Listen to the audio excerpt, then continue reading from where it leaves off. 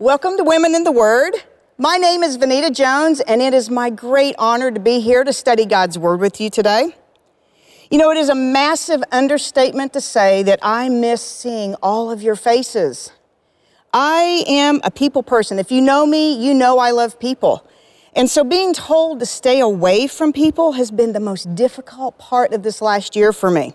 You know, I have a cousin that lives up in the middle of Kansas on a big old farm.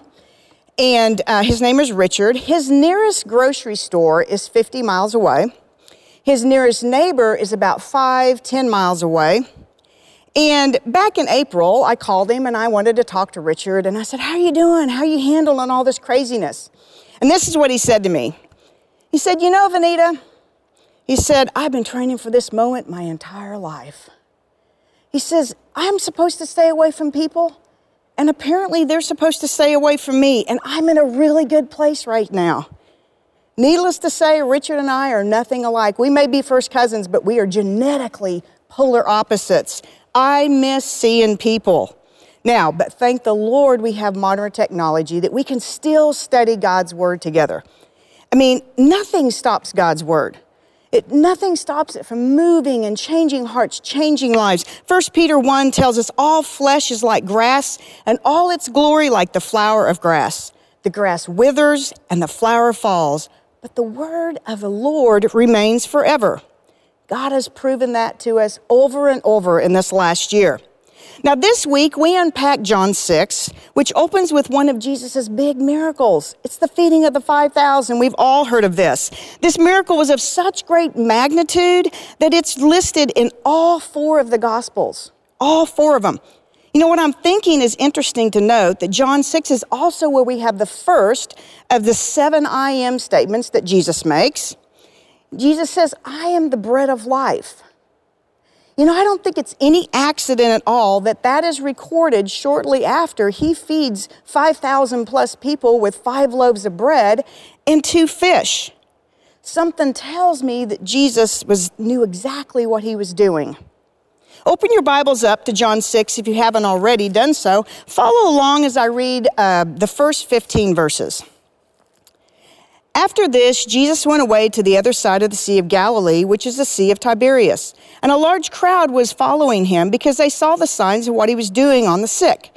Jesus went up on the mountain, and there he sat down with his disciples. Now the Passover, the feast of the Jews, was at hand. Lifting up his eyes then, and seeing that a large crowd was coming toward him, Jesus said to Philip, where are we to buy bread so that these people may eat? He said this to test him, for he himself knew what he would do. Philip answered, well, 200 denarii worth of bread would not be enough for each of them to get just a little. One of his disciples, Andrew, Simon Peter's brother, said, there's a boy here who has 5 barley loaves and 2 fish, but what are they for so many? Jesus said, have the people sit down. Now, there was much grass in the place. So the men sat down, about 5,000 in number. Jesus then took the loaves, and when he had given thanks, he distributed them to those around who were seated. So also the fish, as much as they wanted. And when they had eaten their fill, he told his disciples, gather up the leftover fragments, that nothing may be lost. So they gathered them up and filled 12 baskets with fragments with the 5 barley loaves left by those who had eaten. When the people saw the sign that he had done, they said, this is indeed the prophet who is to come come into the world. Perceiving then that they were about to come and take him by force to make him king, Jesus withdrew again to the mountain by himself. Okay, it's believed that about 5 or 6 months have passed since the end of John 5. And John doesn't really record why Jesus had moved to the other side of the Sea of Galilee. If we're speculating, though, you know, during those 5 months, maybe if you look at John 5, you see all these red letters. You know that Jesus was doing mental gymnastics with these religious leaders over truths that he had been saying. And it's no stretch to think that he might have just needed a little break at this point. And John records that this large crowd had followed Jesus because they had witnessed those miracles. And I think, when I think about that crowd, I think of all the people in that crowd. I would think there were people in that crowd who witnessed those miracles and they believed that Jesus was exactly who he claimed to be. I think there were some in that crowd that witnessed those miracles, and they had a family member or they themselves needed to be healed, and they were seeking Jesus for what they could get from him, not so much for who he was. Maybe some had witnessed those miracles and a small seed had been planted, and they just wanted a little more. They were very curious. And it's quite possible that some in that crowd were only there to gather more evidence against Jesus. Because we learned back in John 5 that the religious leaders were wanting to find Jesus to kill him. So we find Jesus on a mountain by the Sea of Galilee with his disciples, and John records in verse 4 that the time of the Passover feast was close at hand. That tells us this crowd was very, very big. And that would be because there were so many people that had traveled there to celebrate the Passover. They would have most likely have heard about this man named Jesus doing these miracles, and they wanted to see him for themselves. And as Jesus looks out at this crowd, this huge crowd of people, he sees their need. He sees they're hungry. He sees their physical need, but he also, more importantly, saw their spiritual needs. He knew they needed spiritual food. Now, this crowd of 5,000 mentioned would have been the number of men in the crowd. So each man would have represented a family, most likely. He probably had his wife and children with him. There's many that speculate this crowd could have been 10, 15,000 in number. It would have been huge. You know, I read something written by John MacArthur about the miracles of Jesus, and I thought it was really interesting. I've never thought of it this way. Throughout his ministry, MacArthur said, Jesus could have thrilled watching crowds with spectacular displays of divine power, such as lifting up the temple and suspending it in midair. He could have flown across the sky like Superman. He could do that. He could have done all these miracles that said, look at me, look how powerful I am. But instead, MacArthur says he chose to display not only his divine power, but also his divine compassion by doing miracles that helped individuals in need. He healed the sick. He raised the dead. He fed the hungry. He cast out demons, all things that were needs of all these individuals. And now we see him meeting the needs of this hungry crowd, not only feeding them, but also he's allowing his apostles, the guys following and working with him, to participate in this miracle. Something tells me that this miracle was as much about those apostles growing in their faith as it was about feeding the bellies of this hungry crowd. We know this because we see something recorded in verses 5 and 6. It says, lifting up his eyes then and seeing that a large crowd was coming toward him, Jesus said to Philip, where are we to buy bread so that we can feed these people? And John doesn't make us guess. He tells us why Jesus said this. He said to test him. He's testing them, for he knew what he was going to do. Now, the responses from these apostles I thought were very familiar. They're all responses that I have said or had when I see a task that seems impossible. When I'm faced with impossible tasks, I have done every one of these. First, they avoid the problem completely.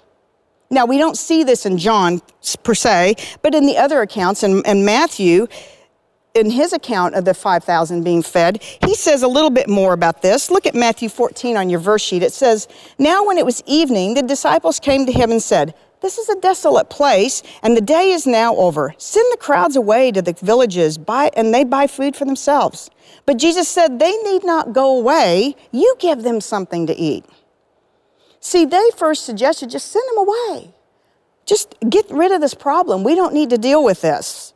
Secondly, I do this all the time. I look at the facts in front of me and I go, oh, it's impossible. We can't do this.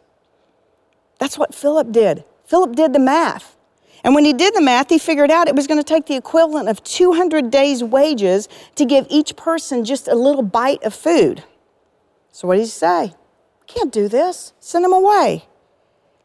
Thirdly, a lot of times I have the solution to the problem right in front of me, but it doesn't seem that great of a solution. But I fail to make the connection with what I have with what Jesus is able to do with what I have. And that's what we see with Andrew. But prompted by Jesus, Andrew brought those 5 barley loaves and 2 small fish. Now, the word used for these small fish in the original text actually means like sardine-sized fish. Don't think like record-setting bass fish. We're talking 2 small sardine-sized fish. And they looked at that and he said, it's all I got. I just don't think it's enough. I say it all the time. I discount what Jesus can do with what I have. Now, the 4th response, of course, was from Jesus himself, and I can say I rarely have this response.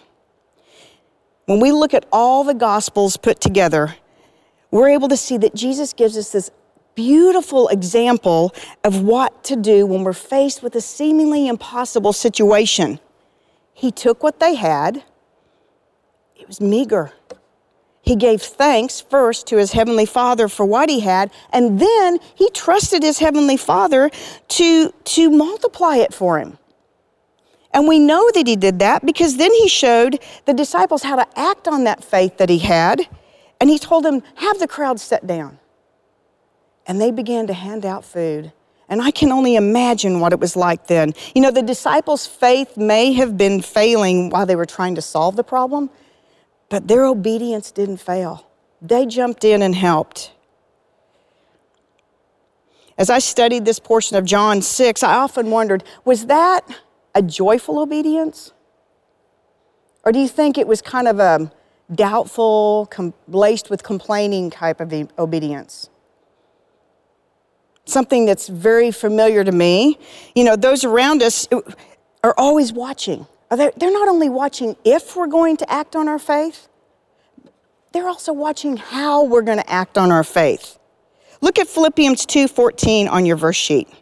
It says, do all things without grumbling or disputing, that you may be blameless and innocent, children of God without blemish in the midst of a crooked and twisted generation, among whom you shine as lights in the world.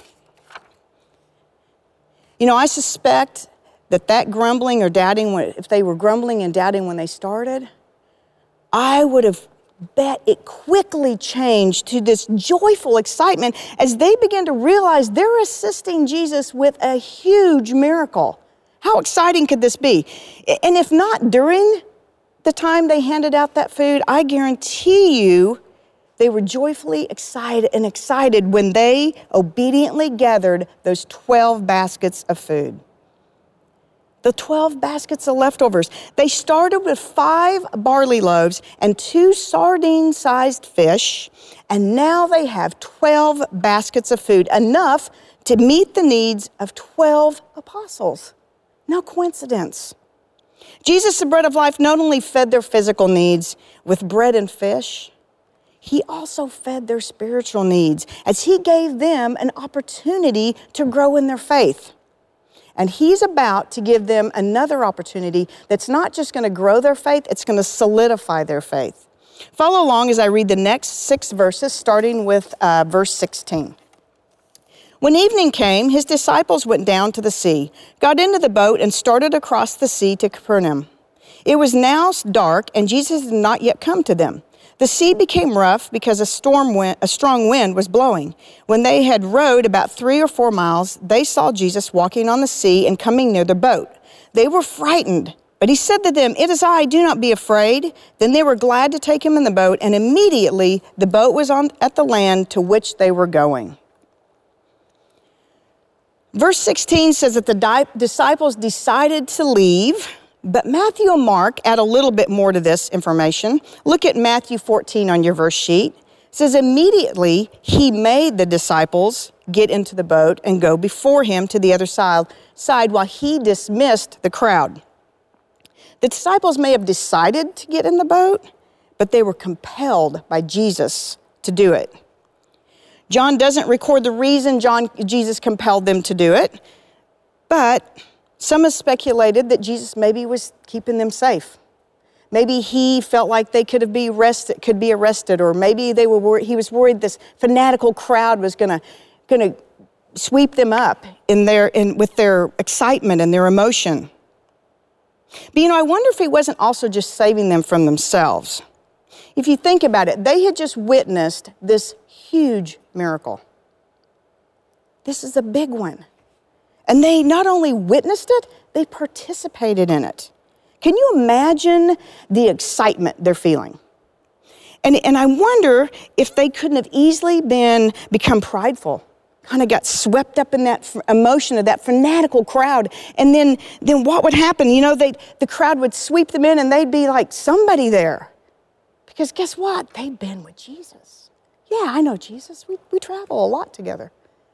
I eat dinner with him all the time. They're like the mayor of Whoville. They would have been somebody with this crowd. They so easily could have just kept up with this crowd, experiencing a great high. I think he sent them out in the storm to avoid an even bigger storm.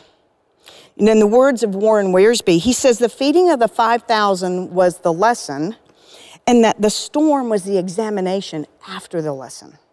And I tend to agree with Wiersbe. I think he's onto something. Now, in true John fashion, where he's just kind of the facts, ma'am, or just the facts that point me to Jesus, he doesn't record another piece of information that I think is kind of important. Matthew records it. He doesn't record that Peter also walked on water. It was only a couple steps, but Peter actually got out of that boat. I don't think it's because John forgot that fact. But in true John fashion, I think he sticks to the facts that point us to Jesus. But I can guarantee you, Peter never forgot walking on the water towards his Lord. And I bet when he told that story for years after that, he never left that fact out. I have no doubt that the faith of each of those apostles grew by leaps and bounds. That stormy night in the middle of the Sea of Galilee, where the bread of life performed so many miracles, but 3 really amazing ones. First, he walked on water. It's huge. Second, he calmed the storm. And third, there's one in verse 21 that so many times I have skimmed right over. But it says, then immediately the boat was on the shore. 3 big miracles. Jesus had been teaching his apostles what to do and how to do it. Not only teaching them, he just showed them what to do and how to do it. The dilemma of feeding that 5,000 was the hands-on part of that learning, and now he's going to give them the examination. You know, he's so willing and so able to meet our physical and spiritual needs. You know, in the early verses of chapter 6, Jesus met their basic physical needs, all that crowd around them, but his apostles as well. But I think he did it so he could show them that he could also meet their spiritual needs. When you trust Jesus, the bread of life, to meet your physical needs, he feeds your faith as well. And then he leads you into an even stronger and a deeper relationship with him. As you watch him day in and day out meet your needs, big needs, small needs, whatever they are, you're going to trust him more and more, and you're just going to fall more and more in love with him. You can take that to the bank. Let's pick up at verse 22 and follow along. I'm going to read to verse 50. It says, on the next day, the crowd that remained on the other side of the sea saw that there had been only one boat there, and Jesus had not entered the boat with his disciples, but that his disciples had gone away alone. Other boats from Tiberias came down near the place where they had eaten the bread after the Lord had given thanks. So when the crowd saw that Jesus was not there, nor his disciples, they themselves got into the boats and went into Capernaum, seeking Jesus. When they found him on the other side of the sea, they said to him, Rabbi, when did you come here? Jesus answered them, truly, truly, I say to you, you are seeking me not because you saw signs, but because you ate your fill of loaves. Do not work of the food that perishes, but for the food that endures to eternal life, which the Son of Man will give to you. For on him God the Father has set his seal. Then they said to him, what must we do to be doing the works of God? Jesus answered them, this is the work of God, that you believe in him whom he has sent. So they said to him, then what sign do you do that we may see and believe? What work do you perform? Our fathers ate the manna in the wilderness, as it's written. He gave them bread from heaven to eat. Jesus then said to them, truly, truly, I say to you, it was not Moses who gave you the bread from heaven, but my Father gives you the true bread from heaven. For the bread of God is he who comes down from heaven and gives life to the world." They said to him, "Sir, give us this bread always." Jesus said to them, "I am the bread of life. Whoever comes to me shall never thirst, and never hunger, but whoever believes in me shall never thirst. And I said to you that you have seen me and yet do not believe. All that the Father gives me will come to me, and whoever comes to me I will never cast out. For I have come down from heaven not to do my own will, but the will of him who sent me. And this is the will of him who sent me, that I should not lose nothing of all that he has given me, but raise it up on the last day. For this is the will of my Father, that whoever looks on the Son and believes in him should have eternal life, and I will raise him up on the last day." So the Jews grumbled about him because he said, "I am the bread that came down from heaven." They said, "Is this not Jesus, the son of Joseph, whose father and mother we know? How does he now say, 'I have come down from heaven'?" Jesus answered them, "Do not grumble among yourselves. No one can come to me unless the Father who sent me draws him, and I will raise him up on the last day. It is written in the prophets, and they will all be taught by God. Everyone who has heard and learned from the Father comes to me. Not that anyone has seen the Father except he who is from God. He has seen the Father. Truly, truly, I say to you, whoever believes has eternal life. I am the bread of life. Your fathers ate the manna in the wilderness, and they died. This is the bread that comes down from heaven, so that one may eat of it and not die." Okay, so the next day, the day after that storm on the Sea of Galilee, we've got this crowd with a mystery on their hands. And, they look up and they see that Jesus is gone. And they know that he didn't get in that boat with those disciples because he dismissed the crowd. So they knew the disciples went off without him. So how did he get across the water? So I just imagine this huge crowd of like Columbos. They've got their pad and their pencil and they're taking down notes and trying to figure out how did Jesus get to the other side. Now, John doesn't record why they went searching for Jesus other than to find out when he got there and how he got there. Maybe they were hungry. I don't know. Maybe they still wanted to force him to be their earthly king. They were being oppressed by the Romans. But I bet when they did find him, they did not expect to get the sermon they got from him. See, when they found Jesus, they simply asked, "Rabbi, when and how did you get here?" And Jesus, being who he is, he saw right through their question. He used this opportunity to teach them a new spiritual truth. He knew that they were way more interested in filling their bellies with food than actually filling themselves with truth that he would give them. They were seeking to fill their bellies. They were looking for what they could get from Jesus, not for Jesus himself. But Jesus knew this. They were there, and it was an opportunity to teach them. So he did. He points out there are two kinds of food. He said there's physical food. It fills your body, but it's only temporary. Then he says there's spiritual food that feeds and it sustains your soul. And in verse 27, that crowd misinterprets what Jesus is saying. He's talking about working. He says, "Do not work for the food that perishes, but for food that endures, for eternal life." They eagerly reply with, "What must we be doing to be doing the work of God?" And I bet they didn't expect to hear what he said. To paraphrase it, Jesus says that all the work they needed to do is to believe in the one that had been sent to them by God, namely Jesus. All they had to do was believe. Now, if this crowd hasn't already started to annoy you, now I may love people, I don't like crowds. And this crowd would have really driven me crazy. They already are, and I wasn't even there. But surely verse 30 is going to annoy you. Seriously, this crowd has witnessed Jesus' greatest miracle, and they still want more evidence that he says he is who he says he is. But that was then, and this is now. And they wanted more miracles. They wanted more miracles before they were going to believe, and which is completely backwards to the divine order of believing and then seeing. Look at John 11 on your 40 on your verse sheet. Jesus said to her, "Did I not tell you that if you believed, you would see the glory of God?" And then look at Hebrews 11:1. Now faith is the assurance of things hoped for, the convictions of things not seen. Okay, so in their defense, this crowd that's annoying me, They probably were just demanding more for Jesus' credentials because he had claimed his deity back in verse 29. And they felt like they needed more evidence to know that exactly he was who he claimed to be. A little more information that might help us with this is they would have been brought up being taught by their ancestors and the rabbis and the religious leaders that God sent from heaven manna back in the wilderness. And so they taught them that the Messiah, when he came, he would also be able to duplicate the miracle of manna.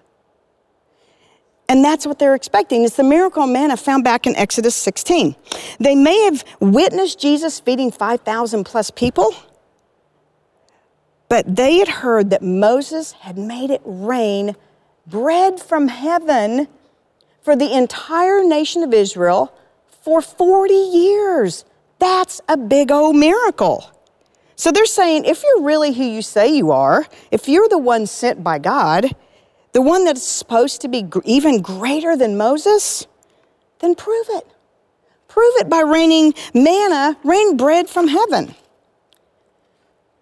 I don't know how he didn't just get so annoyed with this crowd. You know, I'm thinking, Jesus is facing this really tough crowd.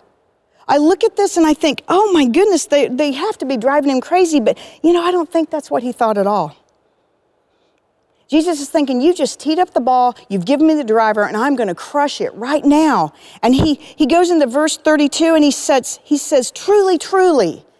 That's Jesus' way of saying, listen up. I'm about to tell you a spiritual truth. In fact, he says that very thing, truly, truly, 3 more times in John 6. So to say that John 6 is loaded with spiritual truth is an understatement. And in verse 32 and 33, Jesus states 2 major truths. He says, it was God the Father, not Moses, that gave those Israelites the bread from heaven. Look at Exodus 16:4 in your verse sheet. Then the Lord said to Moses, behold, I am about to rain bread from heaven for you, and the people shall go out and gather a day's portion every day, that I may test them, whether they will walk in my law or not. And then he goes on to say, the Father is still giving the manna. But the manna is different than the manna of the past. That was not the true bread from heaven.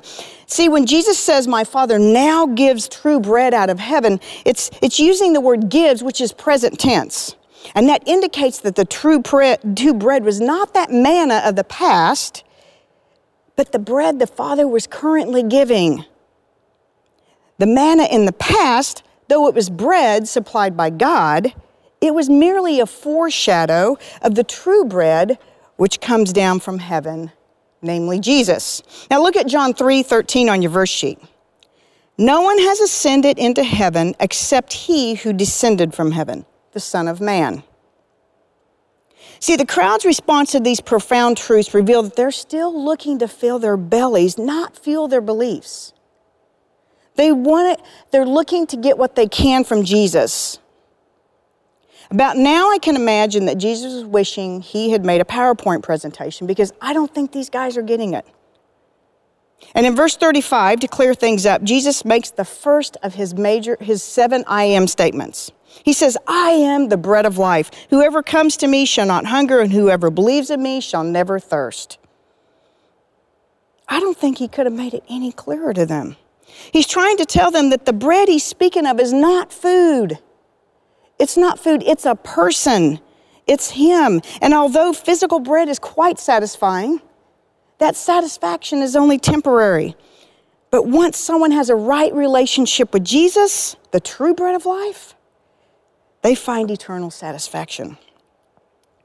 Now, I know there may be a collective gasp when I say this, but in our Western culture, bread is optional. It's optional at meals. We don't always have bread at our meals. Sometimes we do. During that time when Jesus walked on earth, it was essential. Bread was a major part of their meal. In fact, it would be considered a staple. So by Jesus declaring that he is the bread of life, he's saying, I'm essential. I'm man's necessary food. I am your staple. And what follows in verses 37 through 40 have been called some of the most profound words that Jesus has ever spoken. And in a nutshell, we could have spent weeks on these 4 verses. In a nutshell, verse 37 tells us that the Father works sovereignly in people's lives. And the Father enables people to come to Jesus, and anyone who is enabled by the Father and they go to Jesus for salvation, they will not be turned away. Jesus states that he came from heaven to do the Father's will, and the Father's will is this, that whoever looks to Jesus and believes will receive eternal life. Now, Jesus had made his way to the synagogue by this point, and so there would have been several religious leaders in this group listening, and Jesus' I am statement caused quite a stir. You can imagine. So much so that they started grumbling amongst themselves about it. They grumbled because they knew Jesus made this I am statement. He was claiming to be God when he did it. They would have been remembering that God revealed himself to Moses by that same name, I am. Look at Exodus 3:14 on your verse sheet. God said to Moses, I am who I am.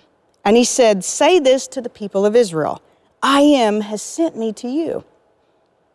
They knew that Jesus was what he was claiming, and they didn't like it. Because guess what? Jesus didn't fit their narrative.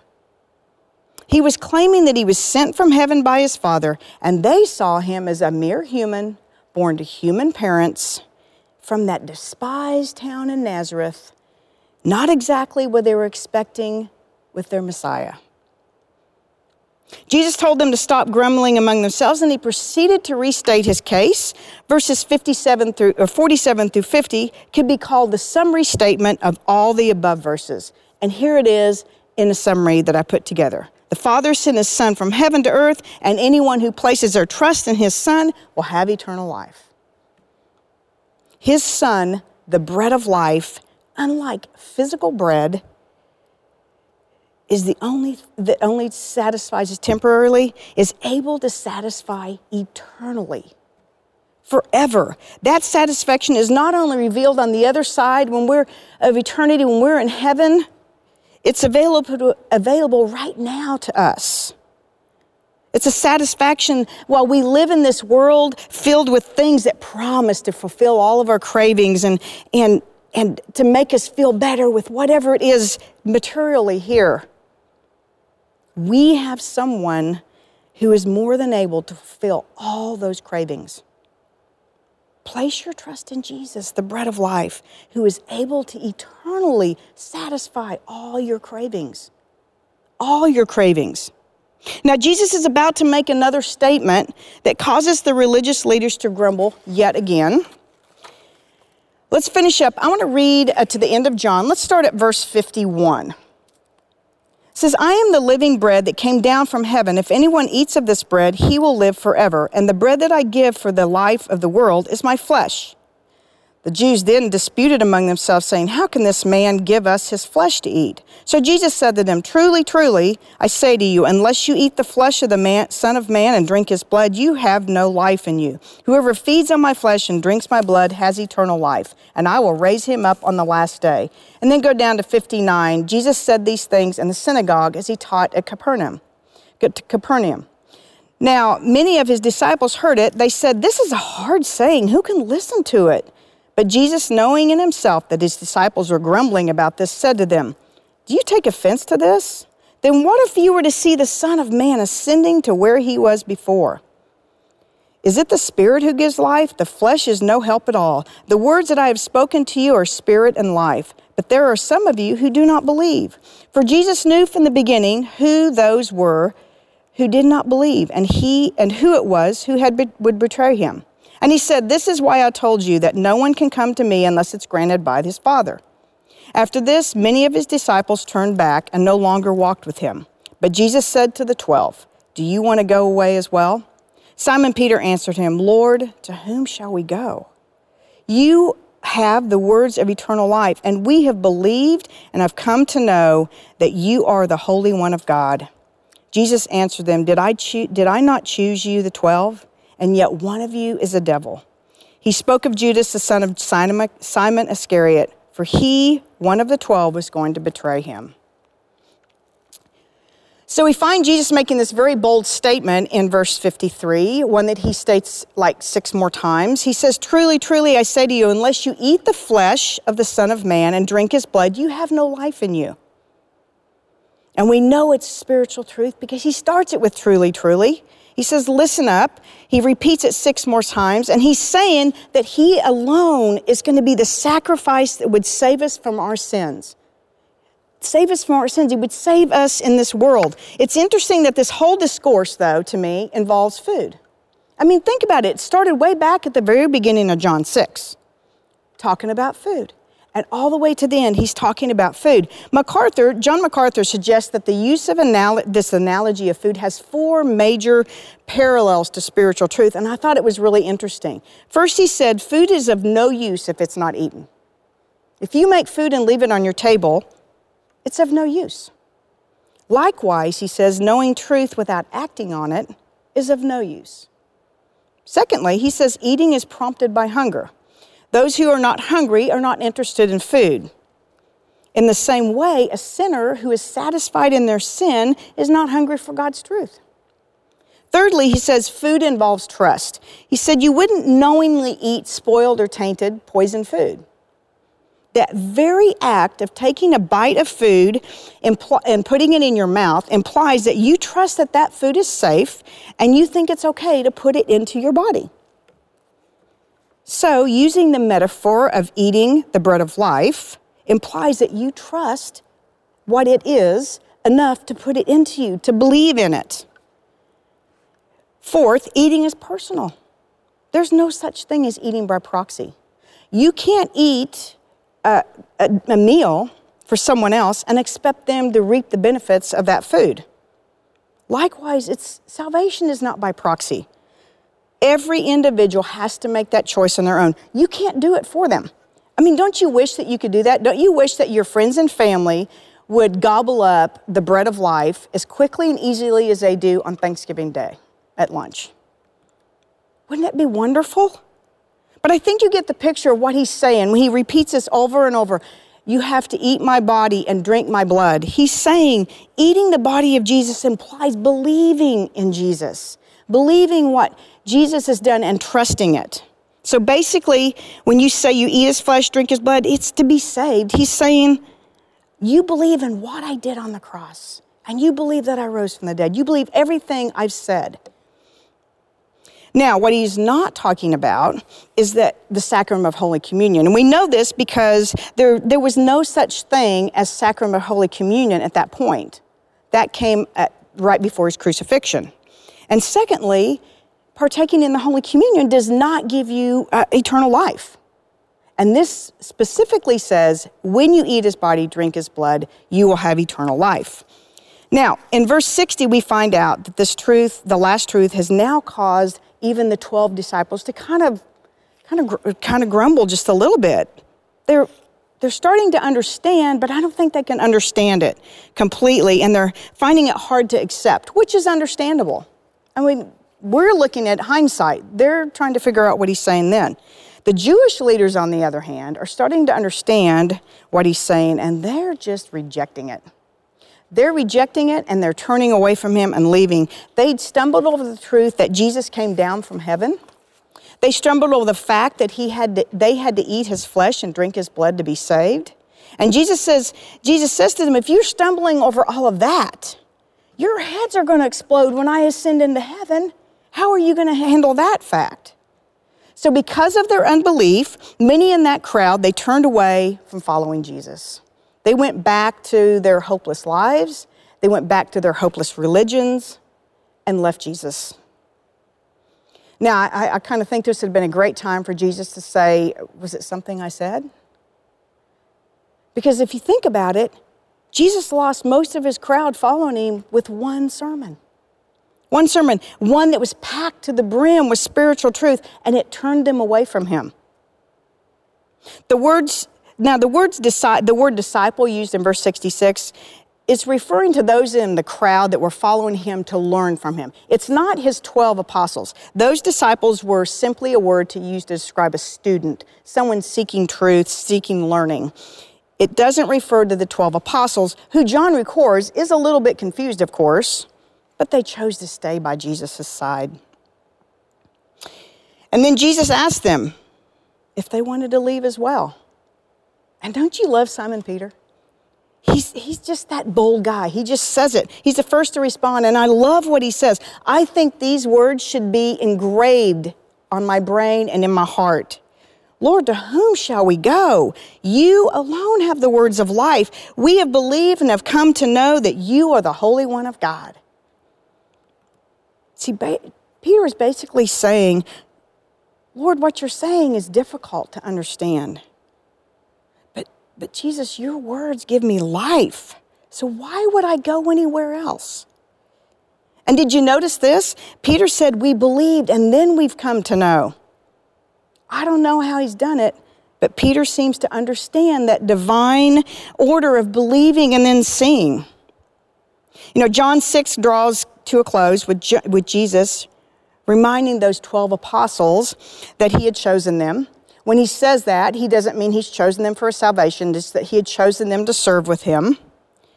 And Peter was one of his true disciples. And we know that by what he said. He's completely committed to Jesus. Can the same be said about you? Can you with confidence declare, Lord, to whom shall I go? You alone have the words of life, of eternal life, and I have believed and I have come to know that you are the Holy One of God. See, my prayer for each one of you is that you place your trust in Jesus, the bread of life, who alone has the words of eternal life. And if you've already done that, my prayer is that you will be completely committed to Jesus as you live out your life, bringing honor and glory to the Holy One of God. Please pray with me. Precious Father, you are so good to us. You teach us spiritual truths, Lord, that are hard, but you teach us truth and you give us an ability to hear it and to plant it in our hearts. Lord, I pray that we act on what we hear from you, Lord. Lord, I pray that we trust your words even when times are hard, even when it's hard to understand, Lord, that we would trust you, we would be obedient, and we would act on our faith, Father. Father, we thank you that you give us your word to study, and I pray that you bless it as we go with it into the world and share it with others. Father, we love your Son and we love your word, and it's Jesus' name we pray. Amen.